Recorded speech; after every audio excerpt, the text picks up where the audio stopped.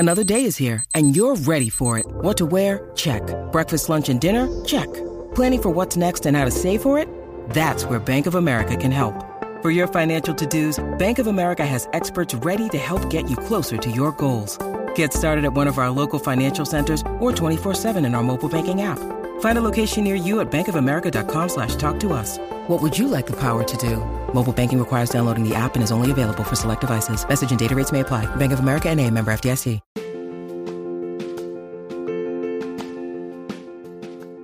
Hey there, welcome to The Tent. I'm your host, Scott Fellman, and it's time for another foray into the world of aquariums from a slightly different perspective. We keep live tropical fishes in glass boxes filled with water. Isn't that sort of crazy? I mean, ensconced in their little homes, our fishes live out their entire lives in the worlds that we construct and maintain for them. It's not only an awe-inspiring concept when you think about it, it's an awesome responsibility that we as aquarists take on. There's something remarkable about planning, constructing, and managing an aquarium intended to replicate the function of nature. Many of us consider this practice, this journey, to be an almost solemn responsibility to our animals. It certainly takes audacity to do this, doesn't it? Even though we've been playing with this stuff commercially for about 5 years, as a hobbyist, I personally have been dabbling with blackwater botanical style aquariums for about 19 years on a serious basis. And the hobby itself has been doing blackwater tanks and botanical tanks for like generations. So it's weird when people within the hobby use the sharing of our experience in this area as an occasion to make strange insinuations about myself, about Tannin, about our community, which has sort of flourished around it. Periodically, someone will remind us that we, didn't invent this idea, as if we ever claimed we did. I mean, who would make a claim like that? Nature invented the idea. You gotta love our hobby culture, huh? How do ideas like this get started? Yeah, nature was the inventor. We, all of us, just play with her. We follow her lead. We absorb her inspirations. We dream in water, as I like to say. Now, I will claim that perhaps we, Tannin, you, me, the community, elevated the art and science just a little bit, perhaps brought it out of the darkness, literally. But we did not invent it.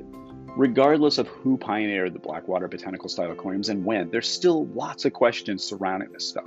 There's still many unknowns, misconceptions, misinformation, and perhaps even a bit of confusion. We're doing our best to dispel many of these misconceptions, yet it takes time and hundreds of blog posts and podcasts and Instagram lives and magazine articles and interviews and all that stuff, and a global community of active hobbyists, that's everybody here, to really get the word out more that this is cool stuff and that there's no single recipe for success with botanical style aquariums. It's good to see many hobbyists, authors, influencers, and YouTubers sharing their personal experiences and ideas in this sector. It's what we need. If we as humans have the sheer audacity to try to capture a part of nature in our home aquariums, it's important that we understand how she works with the materials and the ideas that we incorporate in the process. As we know, natural botanical materials not only offer unique natural aesthetics, they offer literal enrichment of the aquatic habitat through the release of tannins, humic substances, vitamins, etc. as they decompose, just like they do in nature.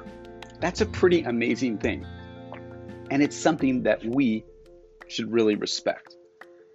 Much like flowers in a garden, leaves have a period of time where they're in all their glory, followed by the gradual, inevitable encroachments of biological decay. At this phase, you may opt to leave them in the aquarium to enrich the environment further, providing food for fungi, bacteria, or other fauna, and offer a different aesthetic, or you can remove and replace them with fresh leaves and botanicals. It very much replicates the processes which occur in nature, leaf drop, so forth. When publishing of photos and, with the publishing of all these photos and videos of leaf-influenced aquariums in the past few years, there's been much interest and more questions by hobbyists who've not really considered incorporating these items in an aquarium before. And that's really cool, because new people with new ideas and new approaches are actively experimenting. And perhaps most important of all, we're looking at nature as never before. We're celebrating the real diversity and appearance of natural habitats as they really are. Not everybody likes this approach nor appreciates it, or understands it, and that's perfectly fine. Not everybody finds brown water decomposing leaves, biofilms, and detritus beautiful. A lot of aquarists just sort of shrug. Some even laugh. Some love to criticize. It's not the best way to run a tank. It's just a way. Some people want rules. They want order. They want guidelines from experts. We at Tannin offer no rules. We can only offer an assessment of what nature does to an aquarium when it's set up a certain way. We can only point the way nature looks and study how it functions, and perhaps offer some hints on how to embrace the processes which it utilizes. There's no real rules when creating a Blackwater botanical-style aquarium other than the biological aspects of decomposition and water chemistry, nitrogen cycles, so forth, which are the real factors that dictate just how your aquarium microcosm will ultimately evolve and operate. Those rules don't change. Nature puts those rules on. The initial skepticism and resistance to the idea of an aquarium filled with biofilms, decomposition, and tinted water has given way to enormous creativity and discovery. Our community has, rather easily I might add, accepted the idea that nature will follow a certain path, parts of which are aesthetically different than anything we've allowed to occur in our tanks before. And rather than attempting to mitigate, edit, or thwart it, we're celebrating it. It's less about perfect placement of materials for artistic purposes and more about placing materials to facilitate more natural function, interactions, and ideas and relationships between the fishes and their environment and the aquarium hobbyists who play with this. We're looking more and more at the natural habitats for inspiration rather than last month's Tank of the Month. My friend James Sheen loves to say, copy nature, not each other. I think that's kind of cool, which is a huge leap forward toward unlocking a greater understanding and appreciation for nature and towards preserving it. It's amazing how much you respect and treasure a natural habitat when you have a sort of miniature replica of it in your living room, right? Pretty cool. We're in a really cool place where we can inspire, assist, and learn from everyone, from the most hardcore biotopicorist to the curious nature aquarium style addict to the serious fish breeder, even the beginner, and show them a way to really incorporate a different side of nature into their aquariums, the natural side of nature. And yeah, there is a certain trait that you need to acquire if you have the audacity to dance with nature. Patience. Yeah, patience. We talk about that a lot, huh? Look, I'm not trying to force you to be patient or telling you you're wrong if you don't accept patience. Well, sometimes I do. However, I think that you'll find over time that nature will sort of force you to conform. She'll unceremoniously kick your ass if you don't. She'll force you to be patient or learn how patience works. Don't shoot the messenger, I'm just telling you this. When it comes to botanical style aquariums, the most valuable asset that you can have is most definitely patience. The patience to understand that developing one of these systems is a process, and realizing that, like any aquarium, there are sort of stages or iterations that if you take time to enjoy along the way, create a very satisfying and even engrossing aspect. It's so important to look at things a bit differently than you would if you're more pragmatic about the process, just hell-bent on getting an aquarium done as quickly as possible. Rather than purposely arriving at some point, we look at the whole process and all of its stages as the result. As humans, we can control some things. Others are best left to nature. To do otherwise, to think you can outsmart nature, is to have an excess of audacity. Audacity in our hobby can come in many forms.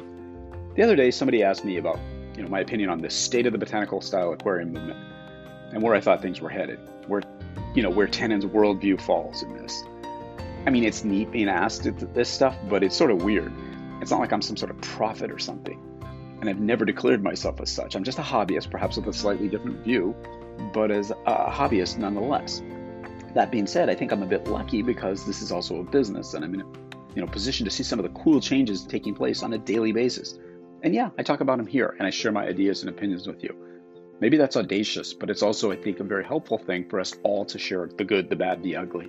Pretty cool stuff. Now, yeah, it would be absurdly audacious for me or anyone to position myself as the kingpin of this aquarium specialty. No one's got the title. Humility is a good thing in this hobby. No pretty website, awesome aquarium, pictures, etc. is going to make somebody the boss of this stuff. It's a collective effort of an entire community of hobbyists. We've been saying this for years. We're all working together to understand how to work with nature in a more meaningful, thoughtful manner than ever before. Like it or not, the world of botanical style aquariums is changing at a more rapid pace than ever. New ideas and old ideas are merging and being developed and being rediscovered and working their way into the hobby specialty's collective consciousness. And yes, some ideas, attitudes, and mindsets seem to stick around regardless of the rapid changes taking place, for better or for worse. The best any of us can do is to share our experiences, knowledge, ideas, and opinions. We as human beings sometimes forget this. Some hobbyists decide to take on an air of authority without truly understanding their place in nature's order. They regurgitate without adding, without criticizing, without self-reflection, and roundly dismiss the ideas of others. They use whatever platform they have to preach dogmatically as if they have some right to tell you how to do what to do. That's toxic for the hobby, and it's simply ignorant. All it does is set things back. It's audacity. These people tend to lose sight of the fact that we collectively have a responsibility, first and foremost, to the animals that we keep. A responsibility which goes much deeper than trying to position oneself in some social pecking order within the hobby. Nature doesn't care who's spreading her messages. She's just concerned that someone is spreading the messages. In one's haste to gain position within the mindset of the hobby, it's easy to end up doing to others the very thing that these people will falsely accuse the rest of the hobby doing to them. Passing judgment, creating exclusivity, and sowing divisions.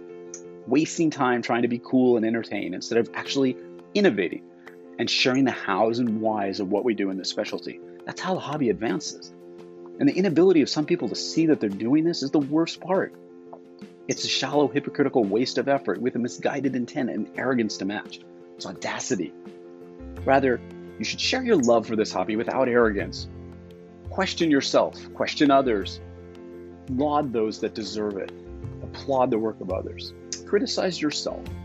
Understand that following nature's lead gives us an amazing amount of freedom when playing with our botanical style aquariums. This even applies to the aesthetic of these systems. Rather than conform thoroughly to some sort of human design rules based on design or layout or technique or whatever, this type of aquarium tends to ask for a very simple, basic initial design, some processes put into place, and then lets Mother Nature handle a lot of the emerging details over time. This is a slightly different approach to aquarium keeping than we usually think about. It requires some vision. It requires belief in one's ideas. It requires some faith. It requires understanding. And it requires patience above all else. Oh, and again, the passage of time. Nature's been working with terrestrial materials and aquatic habitats for eons. And nature works with just about everything you throw at her. She'll take that seemingly unsexy piece of wood or a bunch of dried leaves, and given the passage of time, the action of gravity and the water movement and light, the work of bacteria and fungi and algae, she'll mold, shape, and evolve them into unique and compelling pieces, as amazing as anything we could ever hope to do ourselves. If we give her the chance. If we allow ourselves to look at her work in context.